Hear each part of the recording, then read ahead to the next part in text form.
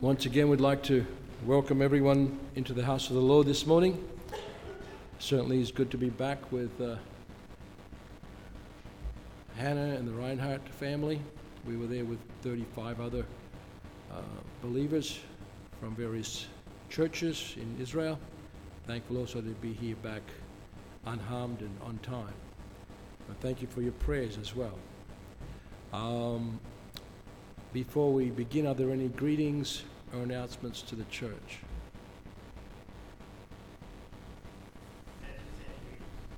Thank you, Brother Greg. Sister Nancy, extended greetings. Anybody else? Greetings from Margaret, Maggie. She stayed home, she's recovering.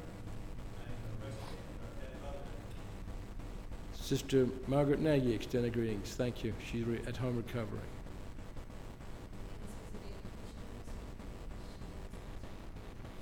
Thank you. Our daughter Hannah is in Kitchener visiting her friends, and she extended greetings.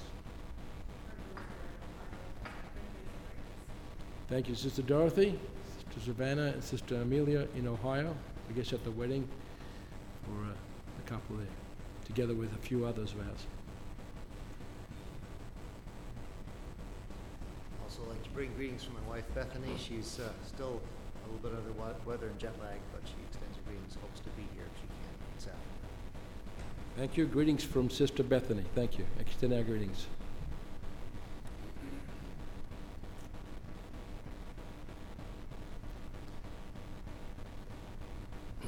If not, any more announcements or greetings, we have a regular announcements.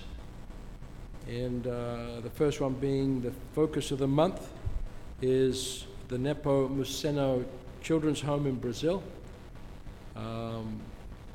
That's in, I guess, northern Brazil, further north. CFG will be Life of Christ, continuation.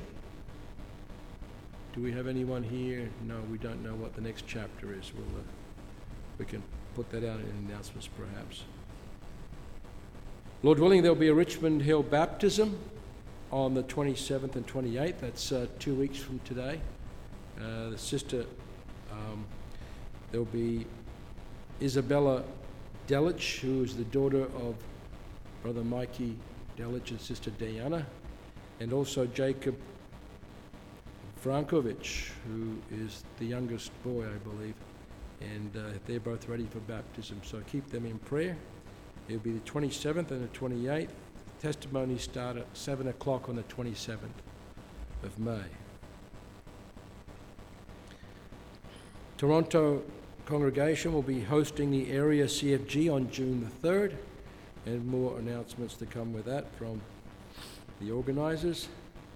And we've received a few ACCF annual reports in the office, and if anyone's really interested in that, we've only got about 6 there, so they're in the office, minister's office. Also, I guess we've received emails concerning Brother Ivan Budimlik, who has had a heart attack and, close to it. I'm not sure what it was, but triple bypass, is that correct? Please be in prayer for him. And there were complications that had to go back into surgery, so keep them in prayer, and keep each other in prayer also, especially those that are sick in our congregation. If there are no more announcements, we'd like to invite the Lord in prayer. Loving Father in heaven, we thank Thee for Your goodness, Your grace, for Your mercy. We want to thank You for being our God. Where can we find direction in this confusing world? Where can we find guidance and comfort and strength and truth? But in Thee, the living God, the source of all good, the source of all truth. We pray that You'd be with us in our midst. Be with those that could not be here, the sick, the shut-in, the isolated, those that are going through difficult trials in their lives. We pray that You would comfort and strengthen them, provide their each and every need. And now, Father, we pray that You would speak to us through Your word. We pray that it will be an inspiration to us, an encouragement, exhortation, and that your truth will be spoken. We ask these things to open our hearts to receive it, mingled with faith and in meekness. We ask these things in Jesus' precious name. Amen.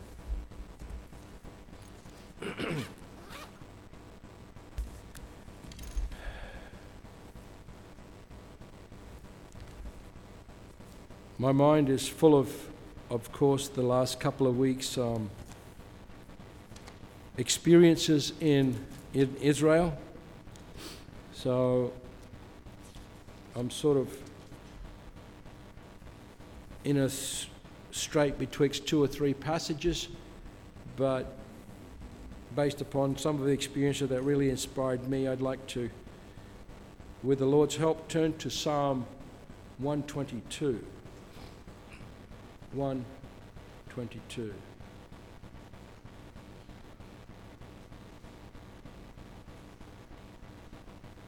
This is one of the series of psalms that is called the Songs of Decree, and there are 15 of them. And this will be very familiar to many of us as we have sung this psalm and as we have read this in times past. A song of decrees, or degrees, of David. I was glad when they said unto me, let us go into the house of the Lord. Our feet shall stand within thy gates, O Jerusalem. Jerusalem is builded as a city that is compact together. Whither the tribes go up, the tribes of the Lord, unto the testimony of Israel, to give thanks unto the name of the Lord. For there are set thrones of judgment, the thrones of the house of David. Pray for the peace of Jerusalem. They shall prosper that love thee. Peace be within thy walls, and prosperity within thy palaces. For my brethren and companions' sakes, I will now say, peace be within thee. Because of the house of the Lord our God, I will seek thy good. May the Lord bless the reading of his word.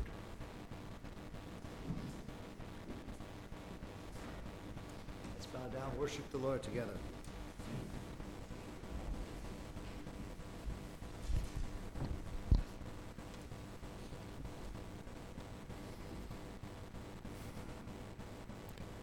It is indeed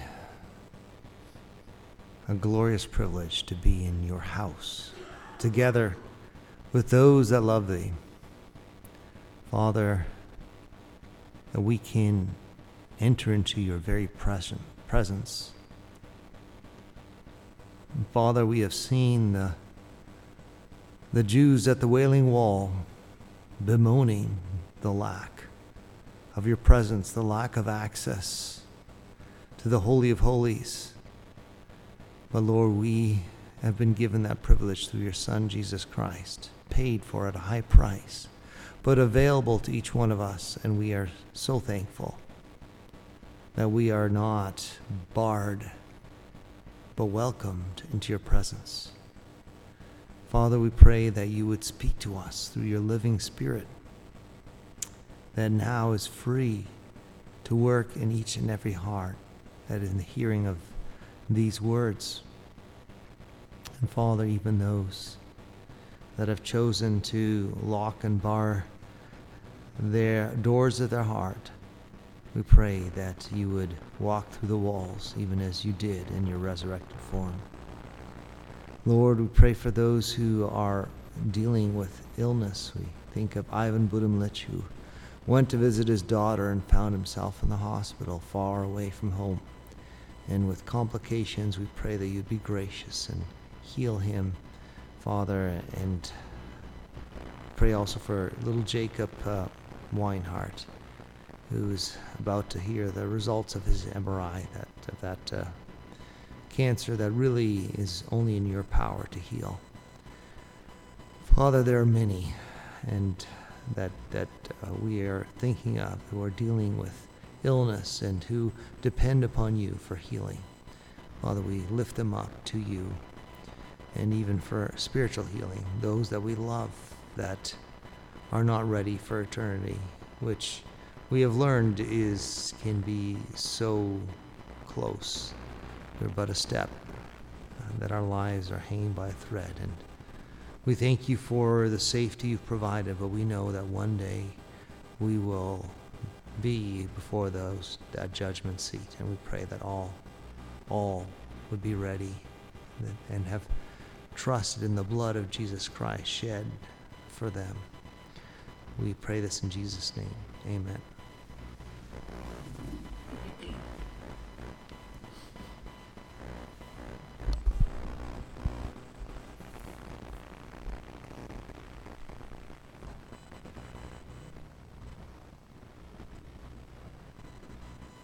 Though I had been to the land of Israel back in 1987, that was 36 years ago.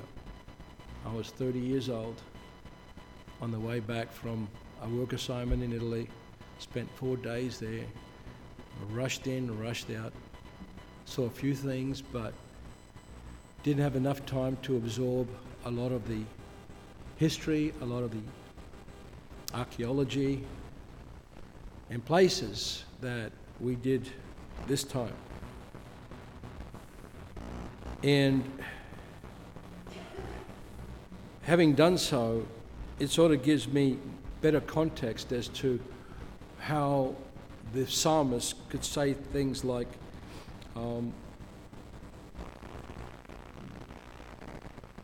whether the tribes go up, the tribes of the Lord, they go up to Jerusalem.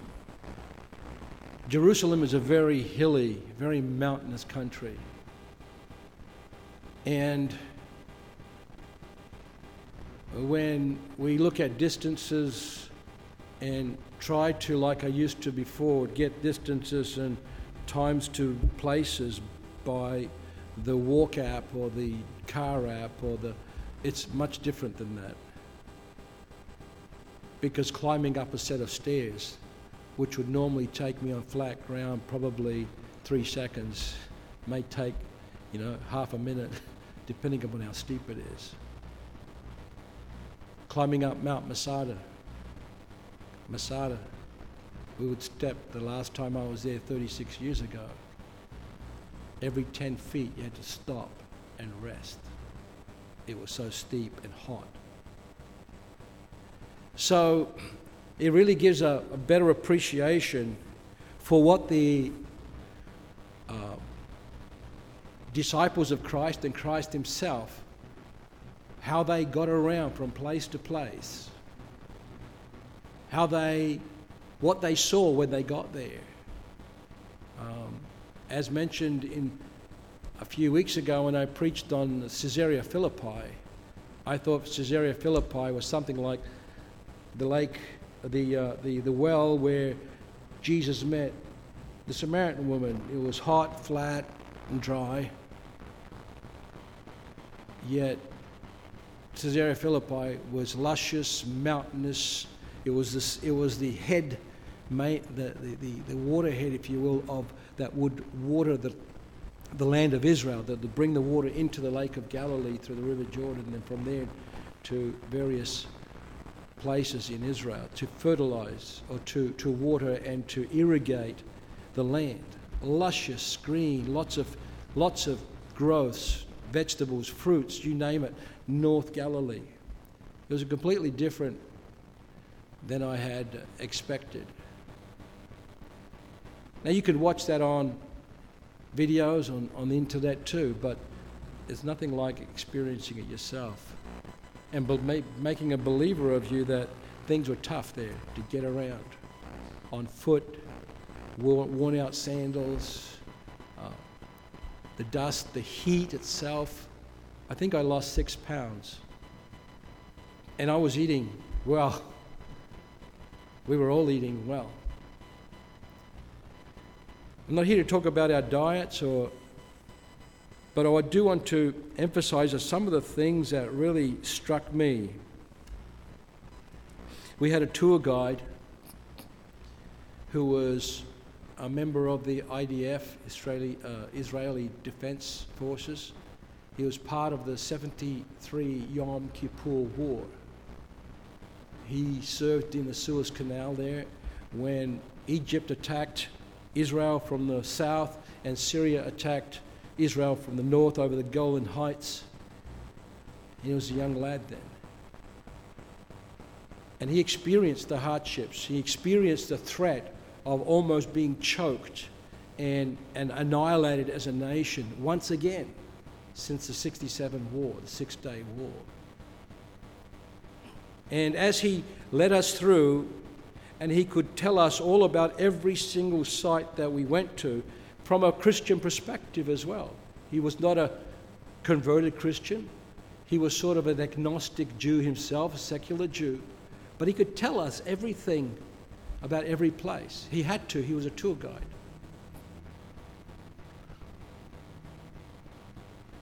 And what we discovered too is most of, if not, I forget what portion of Israel is basically secular.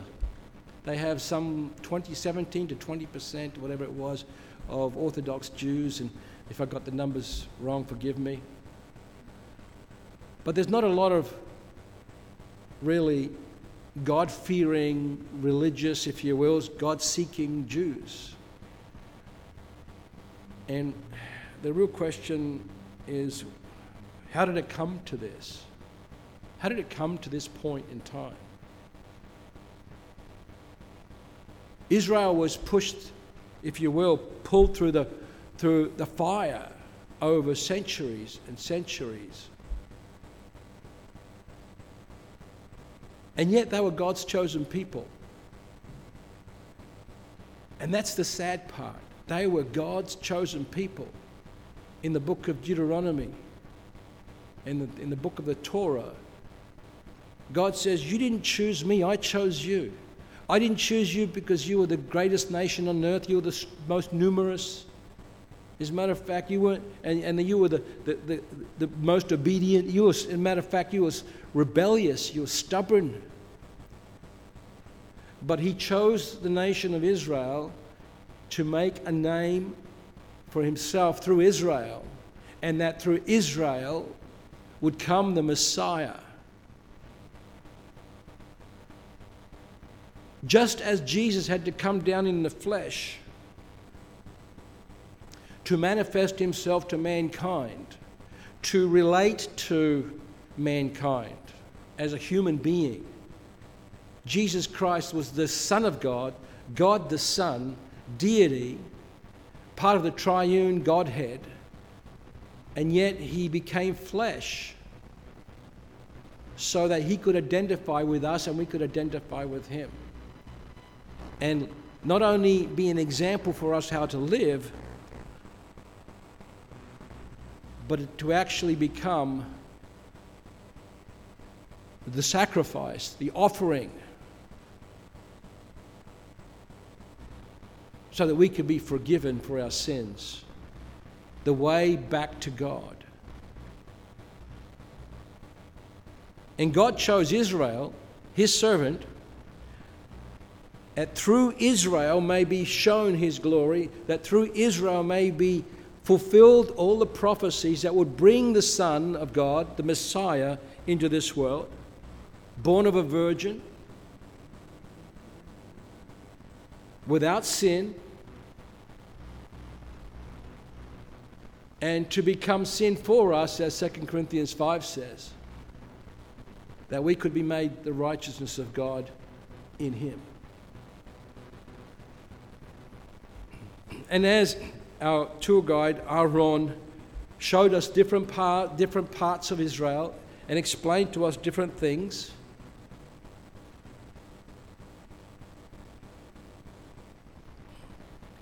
there was a time I asked him, we were at the place, and again, the traditional place. There's a lot of places where as soon as they find a place where they think Christ may have been or performed this miracle or done this thing or an event occurred, they would come from Europe and build a church there. This will mark the spot where this miracle occurred or this event happened. And there'd be a church here and a church there and a church there, not necessarily exactly where the place was, but somewhere where the tourists could come, where the pilgrims, if you will, could come and know that this is where Jesus was. This is what Jesus did over here. And when we were at the Sea of Galilee, at the place where I even forget, was it the place of the ascension, where was that? The primacy of Peter. That's what they called it, because at that time, when Jesus interrogated the apostles who were fishing after his resurrection, and he met them in a place in Galilee. It was on the lake where Peter said, "I go a fishing." He says, "Children, do you have any fish?" No, they couldn't catch any. He says, "Cast it on the other side. Cast your net on the other side." And they did that, and they brought in 153 fishes. And when that happened, they knew that they recognized him, that it's the Lord. It is the Lord. Peter dived into the water and came out. And that's the place where Jesus asked Peter, "Simon, lovest thou me?" It's in the Gospel according to St. John. The last chapter. He said, "Simon, son of Jonas, lovest thou me more than these?" And he said unto him, "Yea, Lord, you know that I love you." He said unto him, "Feed my lambs." And he said, "Simon, son of Jonas, lovest thou me?" He said unto him, "Yea, Lord, thou knowest that I love thee." He said unto him, "Feed my sheep." And he said unto him the third time, "Simon, son of Jonas, lovest thou me?" Peter was grieved because he said to him the third time, "Lovest thou me?" And he said unto him, "Lord, thou knowest all things. Thou knowest that I love thee." Jesus said unto him, "Feed my sheep." He says, when you were younger, you went where you wanted to go, you did what you wanted to do, but when you get older, you're going to go where you don't want to go. You're going to stretch forth your hands, and they're going to do with you what you wouldn't want them to do, signifying his death. That was the primacy of Peter. In other words, in the views of the church, that they called that church the primacy, that's where Peter was appointed to be the primate, the primary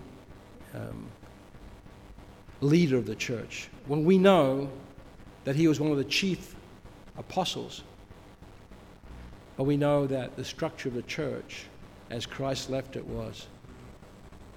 and as he gave to the apostles to deal out later on, was not there would be one chief ruler in the kingdom of Christ, but there would be elders and ministers and preachers and evangelists and so forth, Ephesians chapter 4 says. But at that point, when Aaron said this, the tour guide leader, this agnostic, if you will, secular Jew, I said, Aaron, Aharon, that's his spelling. I got enough courage to say, do you really believe what you're saying? You seem to be very convinced when you tell us all these things in Caesarea Philippi, how Peter received the vision of the animals coming down, and Cornelius and all these other places. I said, do you really understand? Do you really believe what you're saying, what you're talking about? He said, well, I'll be honest with you. I've been a tour guide for over 30 years. Actually, it's closer to 40, but he said over 30 years. And he's been teaching these things, the same things, for over 30 years, close to 40 years. He said, I must admit that the things that Jesus talked about were very deep. And I feel I'm getting closer. but I can't say that he's converted Christian. That tells me something. That tells me something that Romans 10 speaks about, and he's speaking specifically. The Apostle Paul is speaking specifically about his prayer and desire for Israel. Chapters 9, 10, and 11 of Romans. After he's given the Romans road, how one comes to Christ from unbelief, from being a sinner, from being part of the human race, from Adam's race. And he's justified not by works, but justified by faith in Jesus Christ. Faith in his blood, he says, that he will receive remission by faith in his blood. Just like Peter preached on the day of Pentecost. In chapter 5 and 6, it talks about the born-again experience, the baptismal experience. In chapter 7, he talks about his probably in a flashback, how he struggled with sin, even though he was a Pharisee. He was probably part of the Sanhedrin, and he knew the law better than most. And yet even though he knew the law, the only thing that the law of Moses could do, and it applies to other laws as well, but the laws of Moses, what they could do to him only is make him aware of his sinfulness. It gave him no power to overcome the sin. So he goes into chapter 8 of Romans and he talks about the Spirit of God. He talks about the Spirit of God. That we are no longer under the law and slaves to the law and slaves to the works of the law and slaves to sin, but we are under the law, the Spirit of life, of life. The gospel, the power of the Holy Spirit living in us and giving us power over sin. It is this Holy Spirit by which we are born again, by which we are regenerated, recreated, by which we are made alive, he says in Ephesians chapter 2. It is not something that we can learn how to do. It is not something that we can achieve through the flesh, but a complete surrender of our members. As he said, yield ye your members as instruments of righteousness. How do we do that? By submitting to the Holy Spirit. By not resisting the Holy Spirit's convictions and truths that fill your mind and heart as you read the Word of God. And in Romans 10 he says, therefore he is convinced that faith comes by hearing, and hearing by the Word of God. And that's what I felt with Aaron. Keep doing what you're doing. Keep telling the others the gospel. And he partly believes it. One day, we prayed for him there. We had a prayer meeting in the evening. We prayed for him that God would reveal to him and open his eyes to the truth. That this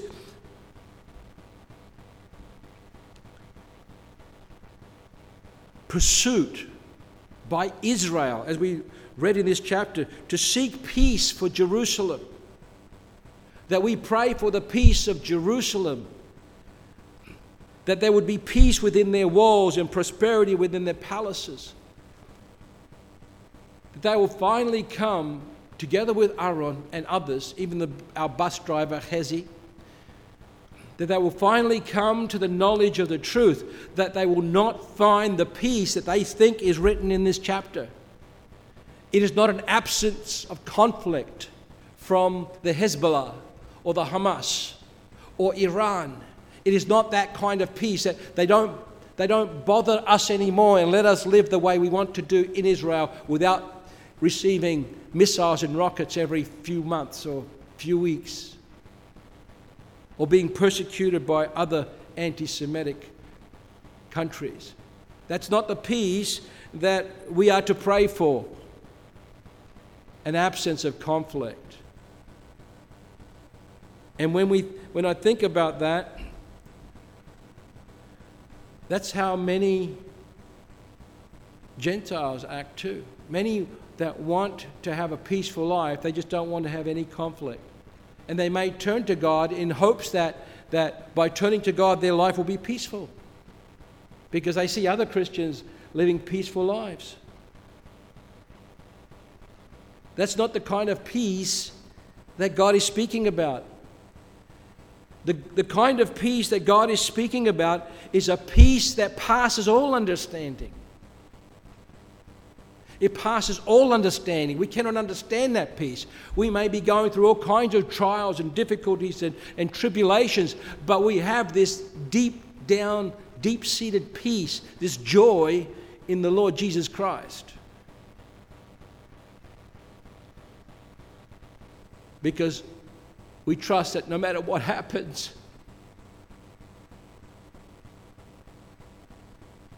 all will be well.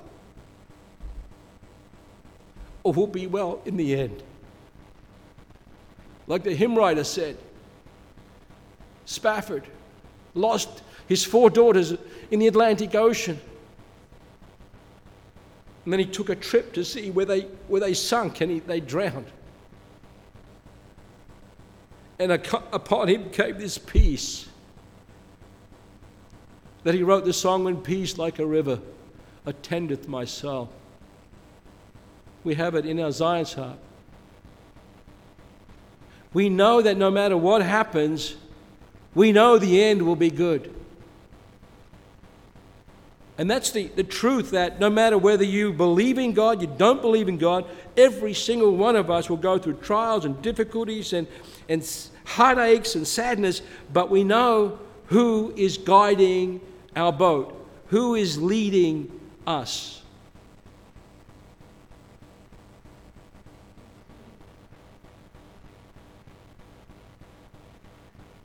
So that's one thing that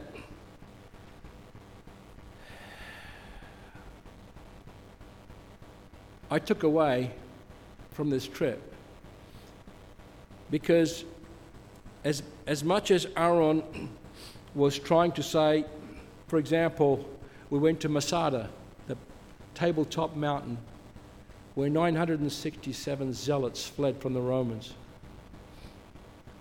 Like Rome had already destroyed Jerusalem and completely knocked down the temple walls, as Jesus had prophesied. Not one stone will be left upon another. And we saw that. We saw that under Robinson's Arch on the south to west wall junction. The arch was coming up there with a bridge coming up for the priests to go into the temple. And this big arch was built by Herod. And when the Romans had come, as Jesus had prophesied in the Gospels, they will come. Jerusalem will be surrounded by armies.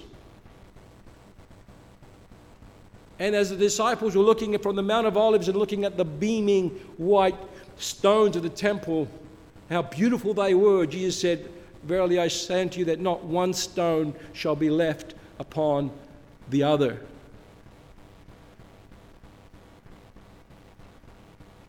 And when the Jews asked him and said, "Show us a sign. If you claim to be who you are, what sign do you give us?" He said, "Destroy this body, and in 3 days I will raise it up." And they thought, oh, he's saying, you destroy this temple. Oh, he said temple, actually. The word that you use, destroy this temple, and in 3 days I will raise it up. It's what blasphemous words are these? But he was really speaking of his body. Destroy my body, and on the 3rd day it'll be raised up.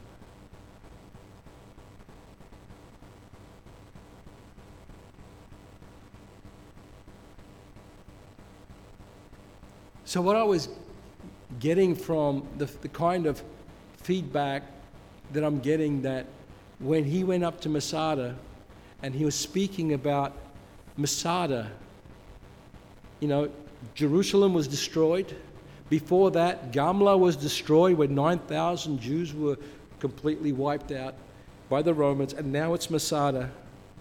The steep walls of Masada, where, as I said, you travel up 10 feet and you've got to rest. And they built ramps up, and when the zealots up there realize that they're finished because they built ramps and they're bringing up their engines and their catapults and they're going to break through the walls, and they made a pact. They weren't going to be delivered into the hands of the Romans. And they said amongst themselves, we've got a choice of two, to be free or to be slaves. They said, we want to be free. And as many of you know, that meant they took their own lives. And 10 men were chosen by lot with coins with certain inscriptions that they would pick. These coins were found afterwards, baked in the fire, preserved. And they took their own lives. And the whole response by Israel to all of this in modern day Israel is that is now the place where they swear in their IDF, their army, that Masada will never happen again. And I can see in the passion in his voice. That's sort of the vision that Israel has, that they will do everything within their own power, that Masada will never happen again. And whether it's to bomb anytime someone sends a missile over, or whatever it may be, it will never happen again. And I remember Aaron saying, can you believe they found these coins of the last 10 that were assigned to finish off the job, and then the last one took his own life? And it's there, it was found in the place, and people still don't believe. He thought that was, I'm not sure what he was thinking. Did he really believe in God then? This was a sign, a miraculous sign. But then I responded to him, isn't that true, Aaron? See what Isaiah 53 says? It gives every single detail of the crucifixion of Jesus Christ, the Lamb of God who never opened his mouth. How he was taken from prison, how he was taken from the judgment. How he died for us. He was bruised by God. God found pleasure in bruising his son. And all these prophecies line up. And I said, and people still don't believe in Jesus Christ. And you know what he said? He said, yes. I'm getting confused now. But what I'm saying is that the more they hear about the Word of God, faith comes by hearing. And God requires us that we be the ones that be ambassadors of reconciliation to this world, 2 Corinthians 5 says. That we be the ones that deliver the message, whether it's at the workplace, at home, whether it's across the pulpit.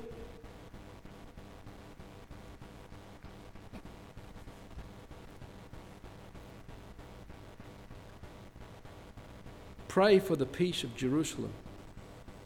They shall prosper that love thee. Peace be within thy walls, and prosperity within thy palaces. For my brethren and companions' sake, I will now say, peace be within thee. This is David praying. This is David's words as he penned these words. And apparently, these 15 Psalms were read every time they ascended the stairs, coming up from the south to the southern wall There's different commentators, different scholars.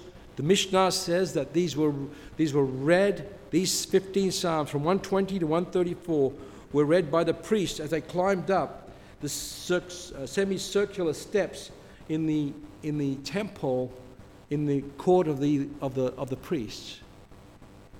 And other view is that these were read going up the southern steps. And there are 30 of them. One's a short step, the other one's a long step. So every time you take a step up these steps, going up to the temple, you would recite these psalms and prepare yourself to enter the temple that Jesus taught at, that Jesus and his disciples gathered in and preached. And these were the things that really hit home, that Jesus was actually very likely stepping on the steps that I am now stepping. Not that he is now maybe on this mountain or maybe on that, but this was a temple that was built by Herod, that was inhabited by the Jews then, and that was frequented by the apostles and by Jesus Christ himself. It says on 3 or 4 occasions that Jesus was up in Solomon's porch, that Peter and the apostles were in Solomon's porch. There were 3 or 4 times in Acts and in the book of John that they were in this porch where they gathered together to meet, to talk. Jesus was here.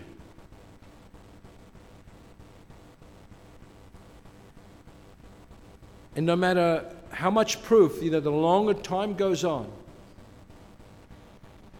the more they discover. We thought we were at the Pool of Siloam based upon the other documentations and research and discoveries. We actually went through Hezekiah's tunnel that was described in the book of Chronicles in Isaiah. Hezekiah's tunnel in Kings. I got proof. I bumped my head so many times that it began to bleed. It was so low.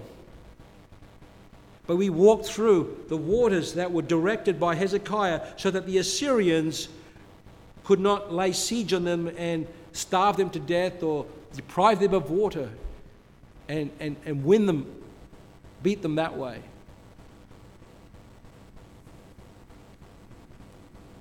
But recently they found Siloam Pool further south in 2004. And it was much bigger than expected. And it was verified this was Siloam's Pool where Jesus sent the man that was blind, and that Jesus healed by rubbing clay with spittle and anointing his eyes and saying, "Go to the Pool of Siloam and wash your eyes." And he came back seeing.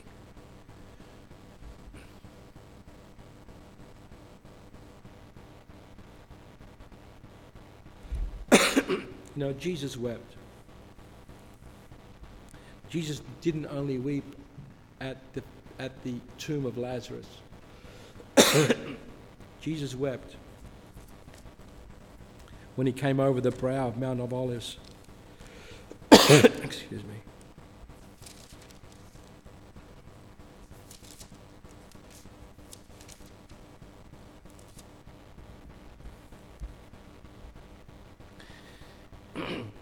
He wept when he saw Jerusalem, because he knew that Jerusalem,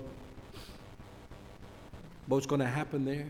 He had foretold them 3 or 4 times he was going to die. But he wasn't crying for himself. He even told the women that followed him as he dragged the cross through the streets of Jerusalem. He says, "Women, daughters of Jerusalem, don't weep for me. Weep for yourselves. Weep for your children."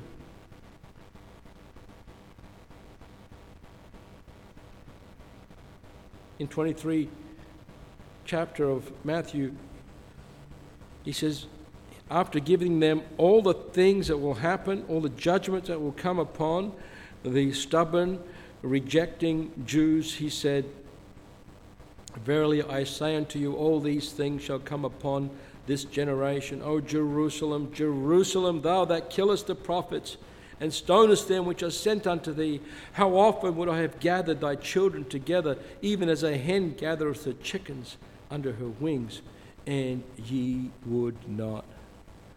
He said, Behold, your house is left unto you desolate.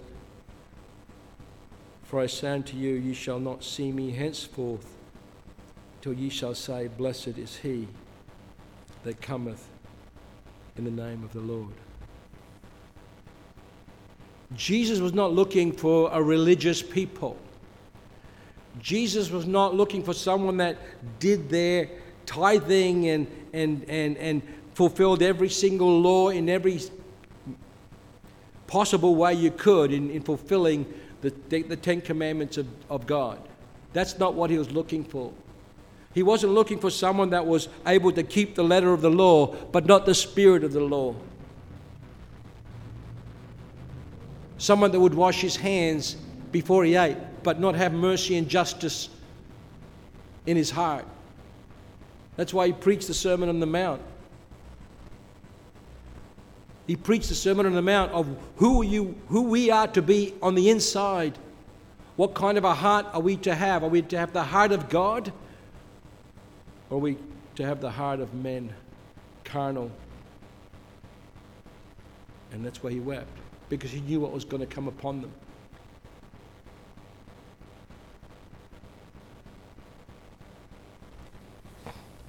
Aaron told us another story, and I could see that this patriotism, this nationhood support, and I get it, but not letting Masada happen again doesn't solve the eternal question and the eternal problem.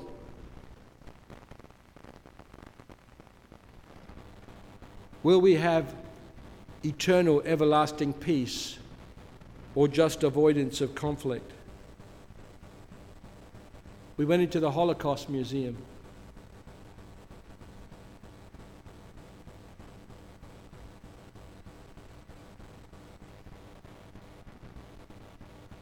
And you'd go through, and as many as I've seen Holocaust documentaries and stories and interviews and testimonies, you still can't wrap your head around not just what Hitler did,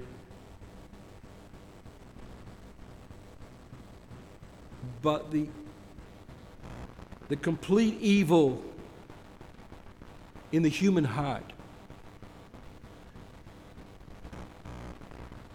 The depth of depravity in the human heart, as Jeremiah said. The heart of man is deceitful above all things and desperately wicked. The other translation, it is sick. The human heart, left to its own, is deceitful above all things and desperately wicked.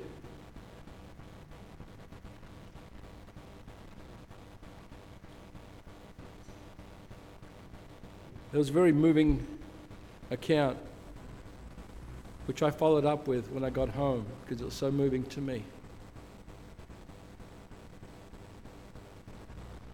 There was a man by the name of Henrik Goldschmidt, I think in his Jewish name, but he was a poet, a writer,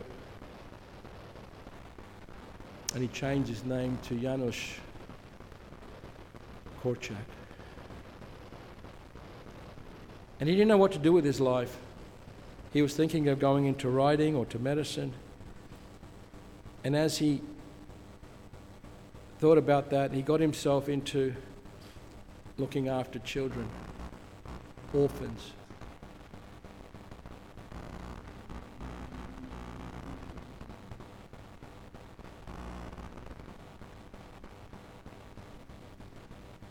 He didn't want to get married because he had such a burden for the children. This was in Poland. And the more time he spent with them, the more attached he got to them. And it came time that as Europe changed and the Nazis got on the scene, Poland was absorbed by three different empires: Austro-Hungarian, the German, and the Russian. Poland disappeared off the map, if you will. But he felt this need. He had visited orphanages in Israel, in England, different countries, Belgium was it, just to find out better how to take care of children.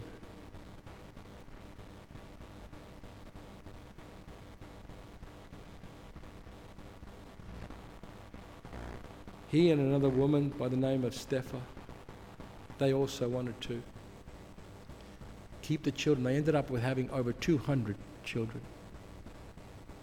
And then the ghettos came. They started putting ghettos up, locking in the Poles.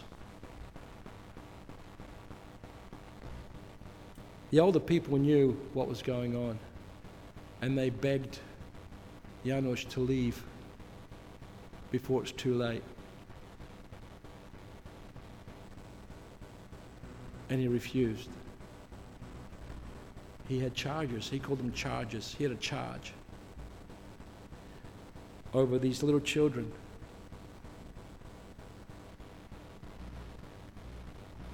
He had before brought in big carts of potatoes to feed the children. The Nazis stopped them. You can't bring that in anymore. Children were perishing on the streets. Hunger, typhus.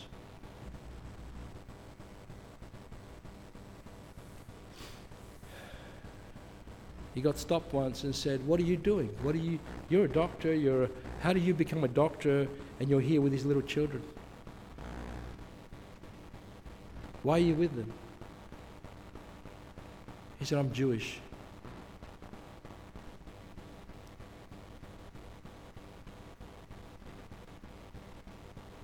When they found that out, he was stuck in the camp too, in the ghetto. And then along came the cattle cars. After the US embassy or whoever representative there were willing to take him out, he refused. They said, "Why are you refusing to leave? You have a chance."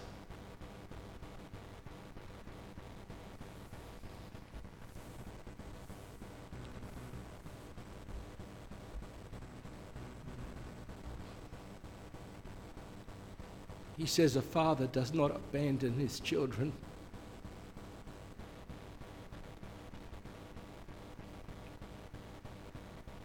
So they took him away to Treblinka, holding little hands.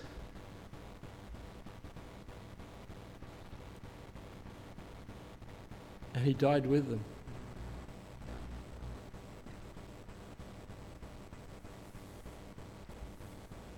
I'm so glad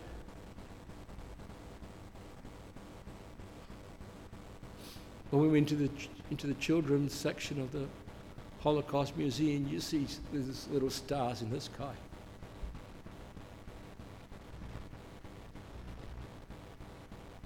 I was so glad that Jesus said, "Let the children come unto me, for of such is the kingdom of heaven."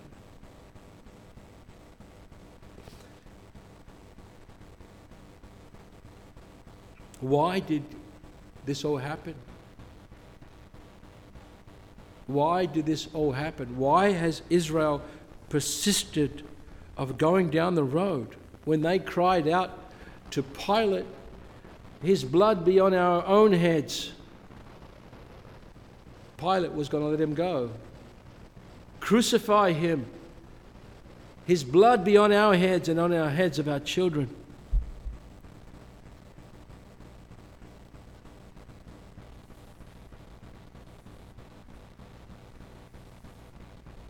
I think we need to, number one, recognize that nothing happens without God allowing it to happen. Number two, God will do it justly as the judge of the whole world. And number three, are we going to be like the Jews who rejected the Messiah, having all the information, being told, having read it as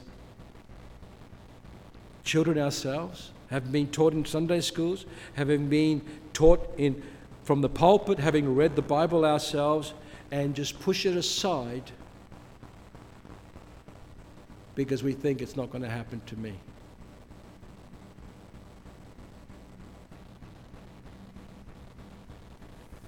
One more takeaway, when I considered the whole trip, and we got very supportive of Jerusalem, praying for the peace of Jerusalem. But what we should not be praying for is everything that they pray for. Their intention is to bring up a new temple, to raise the temple again, to rebuild the temple again. What does that mean? What does that mean if the temple is rebuilt again? It means that they will continue offering sacrifices for the forgiveness of their sins. And in doing so, they rejected the Messiah again. When it talks about the peace of Jerusalem, we don't support everything they do.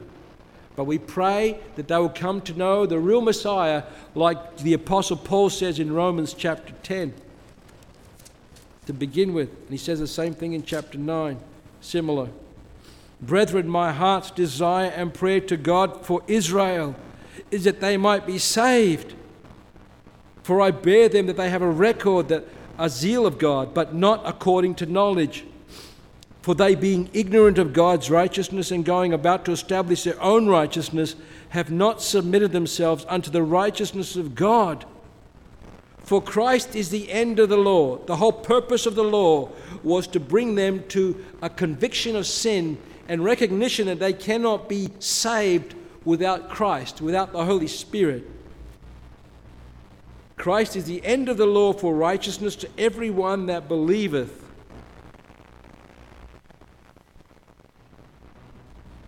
Our prayer should be not that we support them in their physical endeavors, but that they would turn to Christ, the Messiah.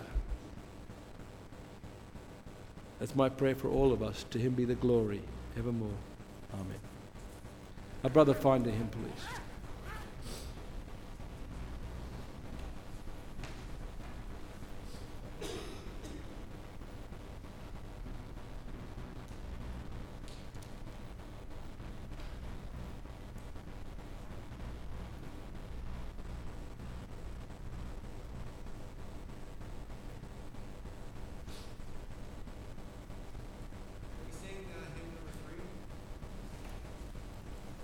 Which hymn is that? Number 3?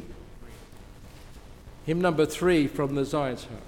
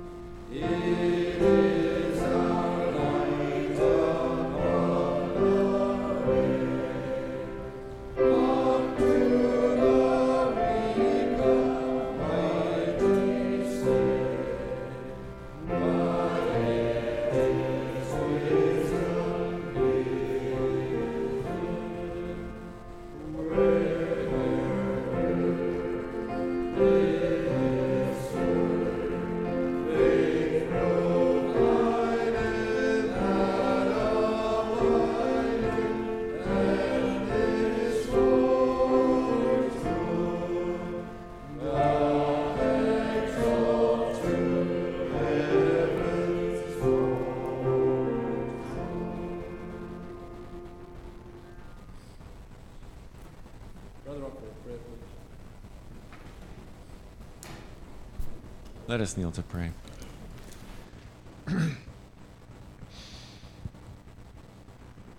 Heavenly Father, we've heard through the psalmist that you're a choosing God, dear Father, that you've chose David and not Saul. You chose Jerusalem and not Jericho. You chose this mountain and not the other, dear Father, and you've chosen the people of Israel in their time, dear Father, to be a light unto the world, but not for their own sake, so that they could be comfortable and to be an isolated group of people, dear Father, that can go on with their lives, keeping the word to themselves, dear Father, and reaping the benefits of your grace and your mercy, dear Father. But it's for the whole world. We take this message, dear Father, to be talking and speaking to each one of us individually, to our own hearts, dear Father, those baptized Christians in this world that you chose, not for their own sake, dear Father, but for the rest of the world, that they may hear through each of us as a light unto the world, dear Father, as to be your voice here down and to spread this word, dear Father, not to keep it once again to ourselves, that what you've given us is so precious and so beautiful that we cannot keep this to ourselves, dear Father. Any message from you kept to ourselves only dies within ourselves. We thank you again, dear Father, that the message got out so deep and so affecting to those that have heard it, dear Father, that we have to now make a conversation with ourselves, that we have to take this word out on our own and be the Israel and be the chosen ones, dear Father, to spread this word and not keep it to ourselves. These words are begging to be proclaimed all over the world. We thank you, dear Father, for the short message, a powerful message, and a short psalm. Once again, you've packed so much into it. We thank you for it. We thank you for this day, dear Father. Let us take it out and not keep quiet about it. We thank you for this day, dear Father, for the blessings we've received this week, those we've seen and those we haven't, dear Father, as we continue to pray for those who are grieving, those who are lost, those who are blind, that they may see the light of this word, dear Father, and know that what we have here on earth is nothing compared to what you have for us waiting for in heaven. We thank you for this day, dear Father. Be with us and our loved ones as we continue through it and look forward to the week ahead. In Jesus' name, amen. Brother, find a concluding hymn, please.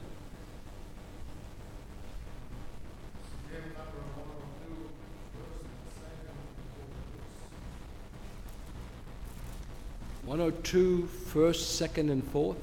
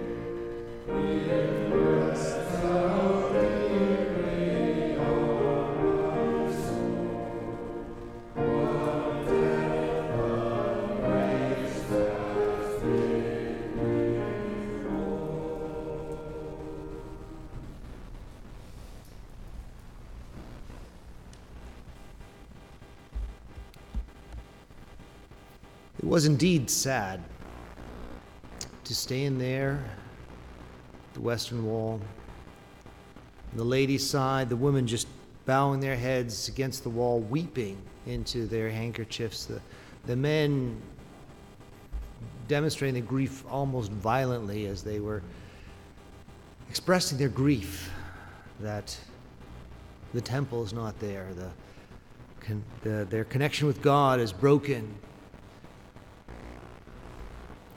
And there's such devotion, and yet perhaps it's tempting for us to say, well, you've missed the boat. You didn't see the clear scripture spelt out that the Messiah has come.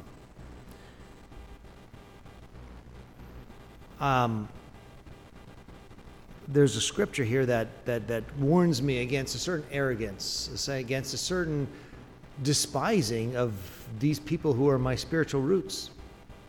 That says that in Isaiah, in Romans 11 here, it tells about how they are the natural olive tree, and that the branches were broken off because they didn't believe. And I don't naturally deserve this inheritance, but I've been grafted in as a wild olive tree, and I'm partaking of this root. But I dare not boast against these branches. I dare not say, oh, they were broken off so that I have the right to be grafted in. It's because of unbelief they were broken off. And I'm merely here by faith. And I dare not be high-minded, but fear.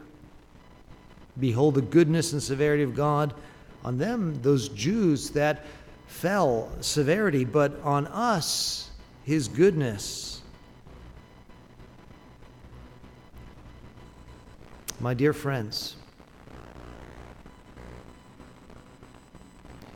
you have been given this privilege that you are not cut off from the grace of God.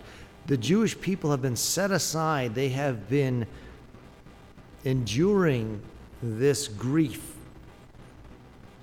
so that the time of Gentiles might be extended, so that you might enter in. We dare not despise this opportunity paid for at such a high price, because we also, the severity of God we deserve that same severity.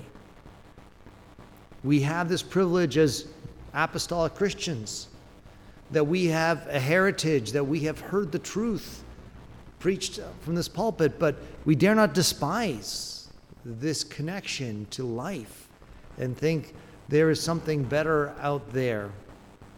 This is something precious, and if we despise it, we have seen the severity of God on even the Jewish race. We're not inherently better. We are just right now recipients of his grace, and we need to take advantage of that and participate in his goodness while the opportunity is here. With that, we conclude this morning's service, and we'd like to invite everyone to stay for a special dinner we have made in preparation for our wonderful mothers. The young people made a dinner for them, so everyone's welcome to come downstairs and enjoy that.